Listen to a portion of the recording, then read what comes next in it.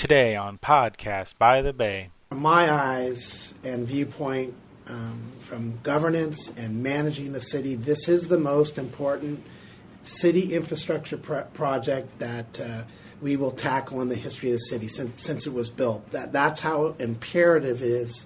City Manager of Foster City, Kevin Miller, discussing the importance and fundamentals of the upcoming levee project. Of city staff, of our consultants, there's nobody better. There's second to none, and it will result in a successful levee construction project, and more importantly, a successful bond issue that will be brought forward in June of 2018. Also, Jeff Mineta, Public Works Director, discussing the details of the levee project. We are not eliminating lanes of traffic at all. All traffic will be maintained, and we're constructing improvements that meet ADA requirements. All coming up on this episode of Podcast by the Bay. Stay tuned. Podcast by the Bay is brought to you by Highway Soul Productions. Check us out at highwaysoul.com/podcastbythebay, and in conjunction with Liberty Realty. Liberty Realty, serving the peninsula and surrounding areas since 1986 for all your real estate needs. Liberty Realty. You can contact Podcast by the Bay by their email at podcastbythebay@gmail.com. Remember to subscribe and download our podcast on iTunes, Stitcher, or wherever you get your podcasts. And now, another Podcast by the Bay.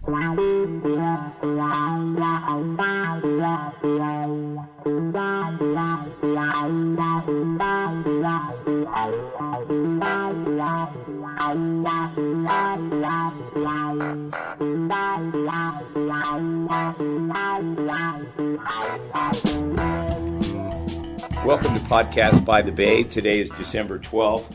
2017. I have a great opportunity to interview Kevin Miller, the city manager. He's worked for the city of Foster City for over 33 years, and he's almost going on his fourth year as city manager. Also have an opportunity to talk to Jeff Mondea. How do we pronounce that? Moneta. Moneta, okay, and he is also in the Public Works Department. He's the director, and you've been with the city for how long? 3 years. 3 years, great. He's a great guy to work with. We're going to hear and focus on this podcast on the levee. As you know, FEMA has told the city of Foster City that we need to bring our levee up to standards under FEMA level. And with that, I'm going to introduce Kevin Miller, and Kevin's going to kind of lead us through the history. What I would kind of like to get the public orientated, how long has the levee been in this position, and what do we really need to do to bring it up to standards? Thanks, Patrick. What I'd like to do in just opening is I think when we started to talk about the levee project in public and bringing the public up to date as a city manager, one of my points was that, and I really want to reemphasize this, that from my eyes and viewpoint, from governance and managing the city, this is the most important city infrastructure project that we will tackle in the history of the city since it was built. That's how imperative it is that we move forward with this project, which we're moving forward on, and complete it to assure that Foster City is not placed in a flood zone, and the ramifications of that would be disastrous. Disastrous financially for all the residents of this community, all the businesses of this community, and its threat and risk to our infrastructure for public safety. So with that said, I have not wavered from that position, again, to the importance of the levee project. Can I ask one question, Kevin? Kevin, the levee project you guys have been working on for at least almost 3 years now?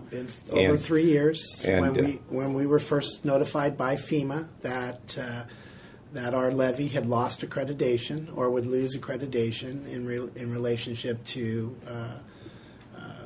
their standards, and that we would be placed in a flood zone unless we took the appropriate steps to improve the levee and maintain that accreditation.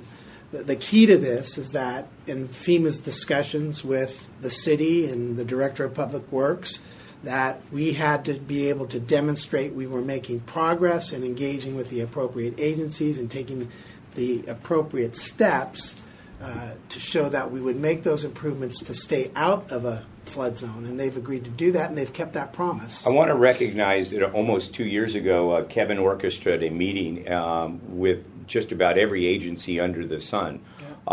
We had Congress people here, we had senators here, we had assemblymen here, we had people from FEMA, we had people from the Corps of Engineers. So he's put the footprint, so to speak, on the ground that we really need to take care of that levee.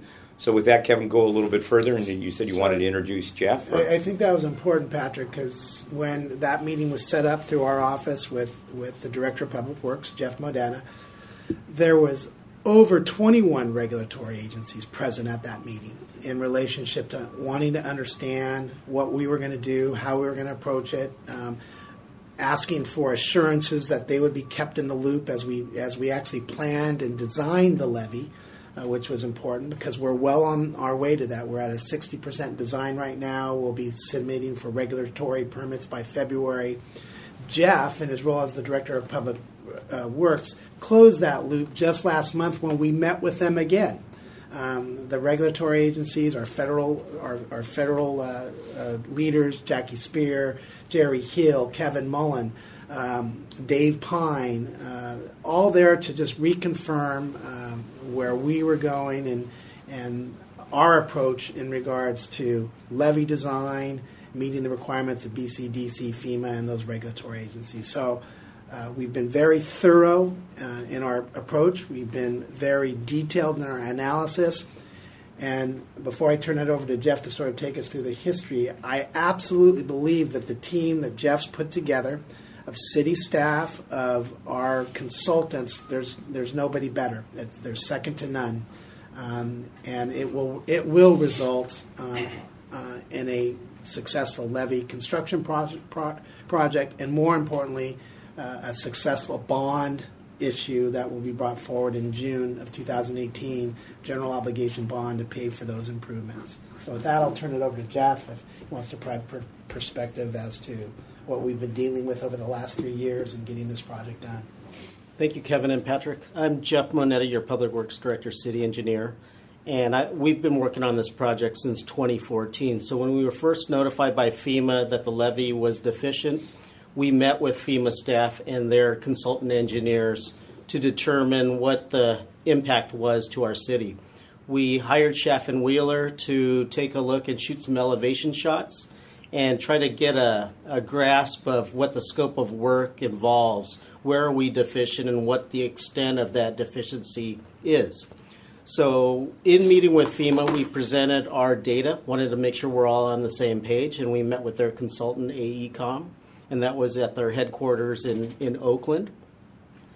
And since that time, we confirmed that 5 miles of the 8 miles were deficient, and we need to raise the levee to meet FEMA requirements. You know, we mentioned that we've met with 21 regulatory and environmental agencies, and the permitting agencies we've met with at their offices to discuss the scope of work, make sure we're headed in the right direction as far as our proposed design. And all of that process was incorporated in our preliminary design work. Jeff, do you think you could tell the audience the height requirement or what the Foster City is trying to obtain? We're trying to build the wall at a higher level for a longer period of time. You want to talk about that a little bit? Sure. So the area where our largest impact is where we have more wave action. So on the Beach Park Boulevard, just south of the 92 Bridge area, that's where we witnessed the most significant wave action and wave overtopping. And in that area, in order to meet FEMA requirements, we need to raise the levee about 6 feet from its current elevation. And that's the worst case. In some areas around the city, we don't have to raise it at all. I mentioned that 5 miles of the 8 miles need to be raised, and 3 miles are sufficient. Jeff, I want to point out, too, I think, Patrick, that Jeff's done a great job in reaching out to the public to understand, to allow, and they should go to our website. They could go to the website, our microsite, to really understand what's going on. Jeff's done a great job in meeting with the public and or demonstrating through our website or in person what that wall will actually look like. There's been comments about the monster wall, etc. That is not factual. That Jeff and his team have put together what I believe is a great design that takes in, well, first, that it meets all the requirements and it keeps Foster City safe and dry. But more importantly, it deals with the aesthetics piece of this, which is a very, very important component. If you live in this community, the aesthetics of our park system, our trail system is important. So going back to the wall. Just demonstrated that very well Right. and what that may look like. And Can we go back to the height just for a Yeah. minute? I kind of wanted to zero in on that because I think what we've done is we brought it to a 50-year standard. Is that correct? The way the wall is going to be, is that going to be 4 feet or 2 feet? So the exposed wall will be no more than 3.5 feet. As you're standing on the Bay Trail, adjacent to the wall height, the steel sheet piles, the exposed wall height will be no greater than 3.5 feet. Now, we need to raise the levee to meet FEMA.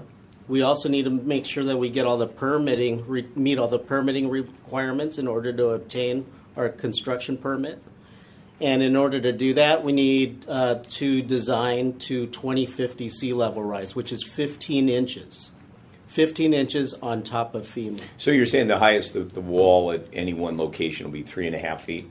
exposed. Exposed. Okay. As you're standing Okay. along the Bay Trail. And I think what's important, and if you listen to this, a picture's worth a 1,000 words. I think when you start to see the design, you actually see it, how it's laid out, and you graphically picture it. It's much easier to comprehend because when Jeff starts talking about the numbers of raising it 6 feet and how they accomplish that, widening the trail, just for the layperson like me as a city manager, I went through those same debriefings by Jeff as an engineer who's providing the technical terms. Once people see it, it's that aha moment where they say, oh, okay, I understand that. I can visualize what that means, 3.5 feet, 6 feet.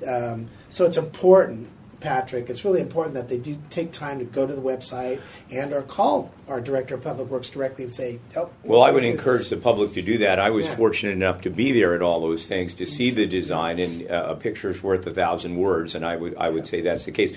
Why don't we talk a little bit about the design, since we're really kind of going into that, and describe to the audience, or the audience out there, that it's not just a wall. Because if it's my understanding, and tell me if I'm incorrect, it's a hybrid wall that you guys have put together, not just a wall. So why don't you explain what it is?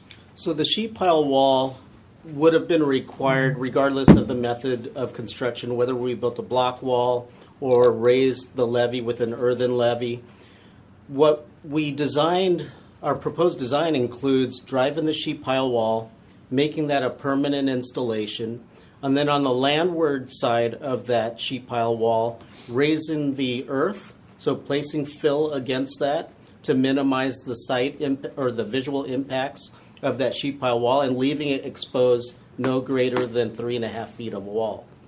And in order to meet the regulatory requirements, we have to widen the trail to meet standards for trail system, and that provides an opportunity of better amenities for the Bay Trail as well. Is there anyone that has such a wall now that you could, let the public know that somebody built one just like that? So, or is this a first time that we're doing a hybrid?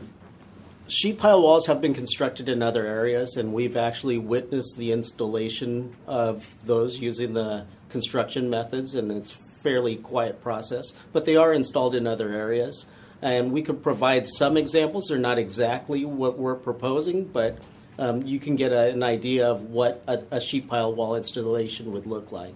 Jeff, why don't you talk a little about, too, the fact is as part of this design process, we will, in fact, have the wall in place that then keeps us to the standard that would be expected to keep us safe, and that there'll be, so that's the first piece of this, that the wall actually will be in place that keeps us out of a flood zone by using this hybrid system, and then you'll see other improvements around that. But I think the first piece of this, you actually get the wall in place that protects us. Can immediately. the audience actually see that wall or a rendition of it on the website?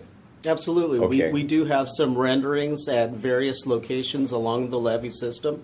We have about over 10 transects where we try to create the visual simulations of the installation, and that's available on our website.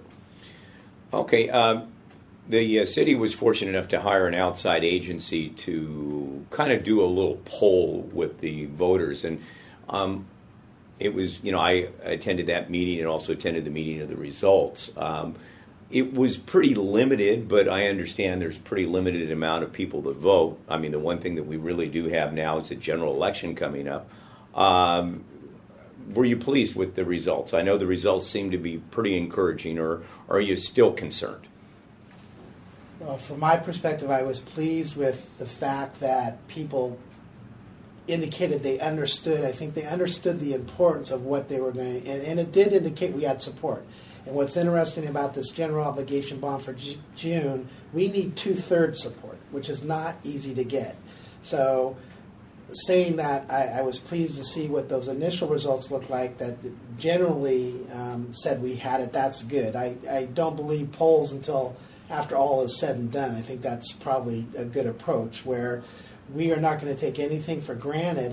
And what was more encouraging for me is that I think we're able to identify where people had true questions and need clarifications on, not so much if they've taken the time to understand what we're doing, they start to understand what that wall may be. But more importantly, what it's started to come down to is, what am I going to have to pay per year based on the assessed value of my home? What is flood insurance? What's the impacts of flood insurance? What infrastructure does it protect? But it's really come down to what it's going to cost me, the taxpayer. What will it cost me? And I think we've done a real good job in defining that as to the true cost based on the assessed value of your home, how it's going to impact residents, how it's going to impact businesses. That's really what's come from the poll. One of the questions that's always been out there with the public is how are we going to figure it out for all the new commercial development? What is their responsibility in comparison to a homeowner? So that information now has been released in regards to general questions. So a business owner, although they don't have a vote, a business doesn't necessarily have a vote. The taxpayer has a vote. So if you work for Gilead and you live here, you'll be able to vote on this general obligation bond, but not, for example, Gilead. And the impact to Gilead is significant in relationship to, will they pay their fair share? Yeah, they will pay their fair share from a tax standpoint. I think and I'm using Gilead as an example. I think we've estimated their tax assessment increasing based on a levy bond passing around $700,000 per year. So yeah, they're paying their fair share, and they also want to protect that infrastructure. They have a significant investment in regards to property development in this community. So just like the residents of the community, yeah, business is impacted as well for the same reason. They do not want to go into a flood zone and have their assets placed into a flood zone. I would imagine the city of San Mateo as well as Redwood Shores are concerned that we pass this levy. Are you working with the city of San Mateo and the city of Redwood Shores in regards to the levy, or are they pretty much confident that you're going to pass it? They're watching what we're doing. I'll let Jeff talk a little about, because that was the other question we received. Well, why isn't San Mateo raising their levy? Why isn't Redwood Shores raising their levy? Well, there's reasons for that, and Jeff can address that their levies are certified. But I'll have Jeff answer the fact that their levies are certified and what we're doing in ongoing conversations. So because they are obviously interested in seeing this passed to see us do those improvements. Yeah, San Mateo's levy was certified in 2012, so it currently meets FEMA requirements. So in regards to sea level rise, that's a whole different story to address that. And all cities have participated as part of the county vulnerability assessment to evaluate the impacts to these cities based on sea level rise. So as far as meeting FEMA, we need to raise our levy to meet FEMA. San Mateo has already raised their levy, and they're currently accredited. I think I'd like to get into financing next because I know the public are a little bit concerned, and then there's a couple of comments that I wanted to make after. But the proposal, is it $60 million now, or is it $90 million to? It's $90 million. We have our proposal right now, and what we're looking at is bringing forward a $90 million general obligation bond to pay for the project. You've got a great brochure here that I know is on your website, and it's real informative. And I also have seen it in the Islander, which is great. And it was mailed to the resident. Yeah, I did get it as resident. No, they actually addressed it to me. That was nice. Do we anticipate? Let's assume that the bond passes, and that we're all good. Do we have kind of a float period of feeling that $90 million may end up being $110 million? So. I in my briefings with Jeff, I think what we've built into the 90, with the contingencies that we built in, which we do on every project, right? Every park project, public works project, you build into a contingency. Jeff, I think, will say is fairly confident with that contingency in that amount at $90 million. I will be speaking with Jeff later. Is there a way to approach the problem of if it comes in over $90 million? Is there a way to approach that without going back to the taxpayer? I think there is. And I think my concern, and probably the public's concerns, as we know, we've had all the catastrophes, in Los Angeles and Sonoma. And there's a shortage of workers. Even people, as being a professional real estate broker, I realize we can't get competent people because they're all busy. So I'm just a little bit concerned that maybe we should build in a factor. Maybe the $90 million might be 110. I hate to see go back to the voters for more. I'll ask Jeff, but I think I'm very comfortable with the $90 million. And Patrick, one of the reasons the city is in such great shape, and one of the city council policy decisions to maintain a very, very strong reserve is for these reasons. That you can take a look at your reserve potentially to help you with cost overruns. When you have that type of money in your reserves as a city, it also gives you maybe the ability to obtain resources a little quickly, a little more faster than others. A question on that reserve. That decision to use that reserve, would that not be the city council's, or would that be your decision? It's the city council's. So the city council's already made a decision, and the policy direction they've provided us is we have a reserve policy. We are bringing forward a $90 million bond, and we are not using any other resources to reduce that. The city's not contributing anything to reduce that bond measure. And well, maybe at this point I'd like to bring up a question. I was fortunate enough to attend or listen to one of our council members made a suggestion. That was Catherine Manipur about bringing the bond down from maybe the $90 million to $70 million by putting $20 million in reserve. Is that just a nice comment? Nothing is going anything further with that? So we've provided the city council the analysis on that. They've not recommended to do it. I believe, personally, I think it's, as a city manager, I think it's good policy directions to not take that money out of reserve for this purpose. If you look at the analysis, the amount it actually reduces your annual payment is not significant. Now, I don't want to tell a taxpayer because they're paying $34 less a year. Maybe that it could potentially reduce, based on your assessed value. We have the analysis. Again, we've done it from $279 to $249 a year. Well, I don't think I would question that, but I think what the question came out is there would be some savings for the city, not just the $34 for the taxpayer. I think the question is, do you want to reduce your reserve for that purpose? And the city council makes that policy decision, and their decision at this time is no. We are going to reconfirm that. On January 16th, we will be asking them again, since you've heard this question come up as part of our levy outreach, do you want to change your policy direction? Right. And at this time, I've heard nothing in the positive that said yes, but we're going to ask them directly. And the audience should know that Foster City is one of the only solvent cities during some of the more difficult times because of their fiscal responsibility. So that we're very proud of that. I was even told at one time that when the city of San Mateo was needing funds for their levy, that Foster City was willing to help them lend some money to provide. Again, I would give you a key date. On January 16th, the City Council will be talking about their general fund policy reserve in 2018, January 16th.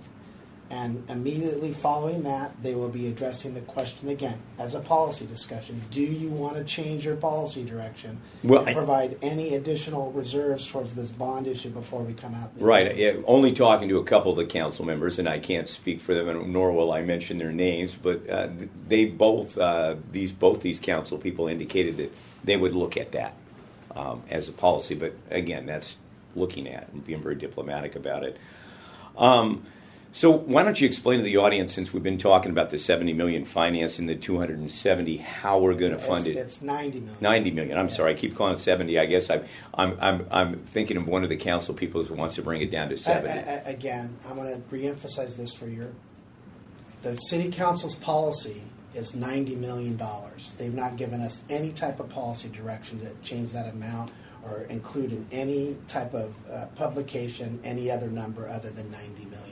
They will discuss that as a policy item again on the 16th if they want to change it. But right now, all our information that we share and the financial assumptions we use is $90 million. Okay, why don't we talk about the bond and what you've done to do that? And obviously, Kevin, at a certain point, I forgot what the deadline is. You can't run a political campaign on the bond, and I want to inspire the voters to vote for it. So why don't you tell what I'm fortunate enough to get you before the end of the year, and before you can't really talk about it anymore. Yeah, that's a good point, Patrick. I think the deadline is March 1st at the end of February. No, the city count. So two things. The city staff cannot take an advocacy position to tell you to vote yes or no. We can provide you all the information that you request. So any information request, help me explain that. But in doing that, the city staff cannot take an advocacy, vote yes or vote no. And what's the date that you can't do that anymore? March 1st. And right now, we've been advised in general, you shouldn't be doing it. Again, we've tried to be proactive early, saying city staff's role is not necessarily to go out and be proactive in telling the taxpayer how to vote, providing them good information, accurate information, and then let them make up their mind.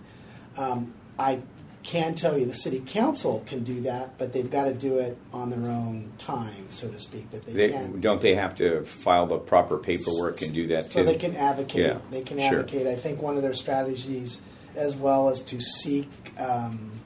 As an individual, they can advocate. So they can do it with their personal funds, but they can't do it with city funds and city time. That's great. Yeah, that's great. And I think, Patrick, what they're going to try to do is go out and seek community support and champions and citizens that support it and have those people speak on behalf of it as well. But your city staff, anytime all the way up to June, whatever the June election date, it will be available to provide accurate information on the levy project. If people have questions, we can answer those questions. We're having a voting experience and stuff like that in the community. Most, at least the elections that we're finding out, you really don't find out all the votes until probably another week or so after. So even though generally speaking, the votes you usually see the first 20% are indicated of the rest of them, it might be just down to the little ballot. And again, I think that's why, and you're very familiar with elections and the process. As we know, there's generally a lower turnout in June. We're hoping that's not the case. We need our community to come out and vote in June, become educated on the issue, and get out and vote. Because it requires a 2/3 vote to pass. And if it does not pass, I've stated this, I'll state it again, it will be disastrous for this. How long? Let's just say we're not fortunate enough for it to pass. What is FEMA's requirement of putting us into a flood area? Can we go back to the ballot box, or automatically are we triggered with flood insurance? I don't know what their timeline's going to be, but as we understand it, we're going into a flood zone. And it's not going to be a matter of, well, we'll wait, you want to try again in November, or we will go into a flood zone. And Well, I know we've heard that word a lot of times with the government, and what they basically say is just like affordable housing, you have to have an intent to go do it and have a plan. That doesn't necessarily mean the plan's executed. So hopefully we're going to pass it here and coming up, and I'm looking forward to it. Yeah. We have a couple more questions, and I think we're doing pretty good on time here, I hope, for both of you. I had a interesting question brought to me, and I'm not going to mention anybody in particular because I know the city's working diligently to solve the problem. Is there an easement problem on the levee with the proposed plan? I'm aware that one of the citizens in the community feels he has an easement, and his easement probably interferes with the plan. So we've dealt with that issue, and that is not the case. That private property easement does not interfere with our plan, and in fact, the design has been adjusted to deal with that. And okay, and with that said, I heard that too. That same comment. Is that true that the plan is going to have to be adjusted on Beach Park and take a portion of Beach Park in order to avoid that person's easement? There's an area by the Swordfish area of Beach Park where we need to meet ADA requirements with the ramps. So in that area, we will ramp up in both directions. A portion of street on Beach Park will be used as part of our toe of slope for the levee improvements. Parking already is not allowed in that area, so Jeff, you're not eliminating any lanes of traffic. we are not eliminating lanes of traffic at all. All traffic will be maintained, and we're constructing improvements that meet ADA requirements. If we, just a curiosity, so I'm assuming that what you're telling me is we're working with the easement, we're not interfering with the easement. Is that right? That's what correct. You're saying? Okay. Would it be beneficial and cost effective to save money if you had that right of that easement? Would it be any benefit to the city if that easement was settled where the city had the right of way to use that easement? At this point, I'll say no because we've dealt with it. We've addressed it through the appropriate channels, and we're very comfortable with it. Doesn't compromise what we're going to do. It doesn't add any cost to what we're going to do, and we've addressed the questions that were given to us by the private property owner, and we are moving forward without any changes. So, okay, and that's not going to interfere with moving forward with the levee. And I know. No, as you know, there was a CEQA lawsuit that was public. That lawsuit was dismissed, and so we don't have any. Our CEQA findings were upheld, and we're moving forward. I've been a little bit outspoken. Obviously, we don't know what type of catastrophe could happen in Foster City. We don't know whether it's an earthquake. We don't know whether it's a tidal wave. We don't know whether it's a terrorist act for some reason. We don't know what happens with 3rd Avenue. My passion, and I haven't seen the design, I haven't seen this in the design of the levee, that I really feel that should be some consideration for emergency exit onto the bay. One of the things that I did hear, which was really encouraging, I think I might have heard it from you, Jeff, but I did hear from some city official, which is good because I've been exploring that they were talking about doing hovercrafts out in the bay where you don't have to do any dredging for commuting. But with that said, what can we put in place on the levee or close to the levee if we needed it, like a station, like we have with CERT, as we realize CERT has a certain location for supplies in case of a catastrophe. I'd like to see something done on the levee. I don't think it's going to be very expensive to do it, but I think it would be prudent because if 3rd Avenue is down, Hillsdale is down, Redwood Shores is down, the only exit may be that bay. Our emergency operations plan and disaster relief plan right now does not include any evacuation measures out on the water.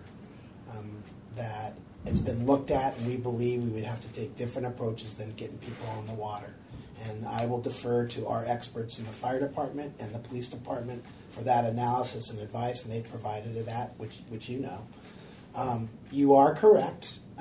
We are exploring, for transportation purposes, this shallow draft ferry process, and maybe that opens up a discussion for how else could you use it.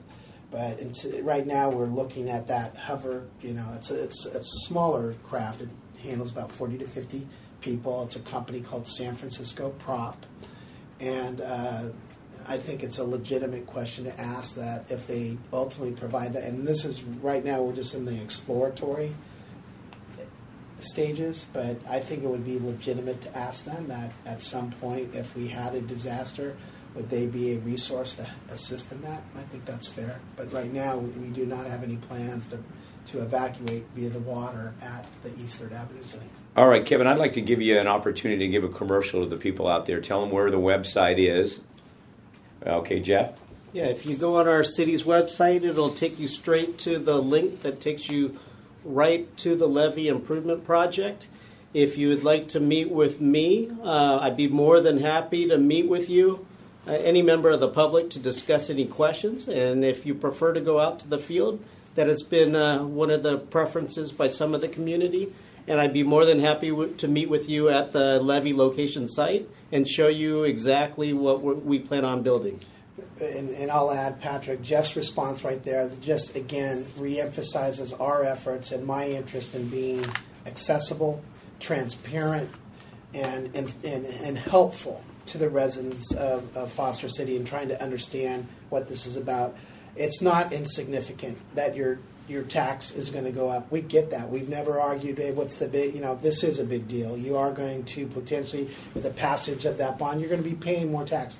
We understand in a time right now and in our own community and government, the last thing people want to see is their taxes go up. So we're not playing lie to that, but we've tried to do the best in bringing forward the best financing mechanism, but more importantly, a design and a levee improvement that ultimately will protect the interest, the financial interest and assets of our residents, businesses, and community. I want to thank Kevin and Jeff for Podcast by the Bay, two dedicated public servants. It's good to live in Foster City, and remember, get out there and vote next year.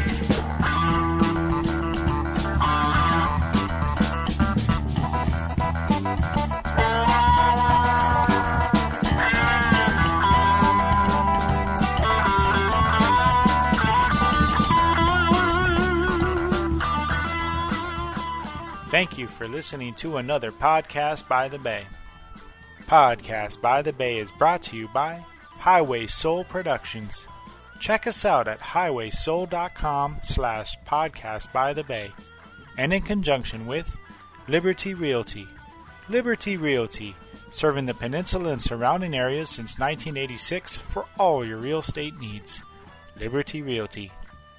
You can contact Podcast by the Bay by their email at podcastbythebay@gmail.com. Remember to subscribe and download our podcast on iTunes, Stitcher, or wherever you get your podcasts.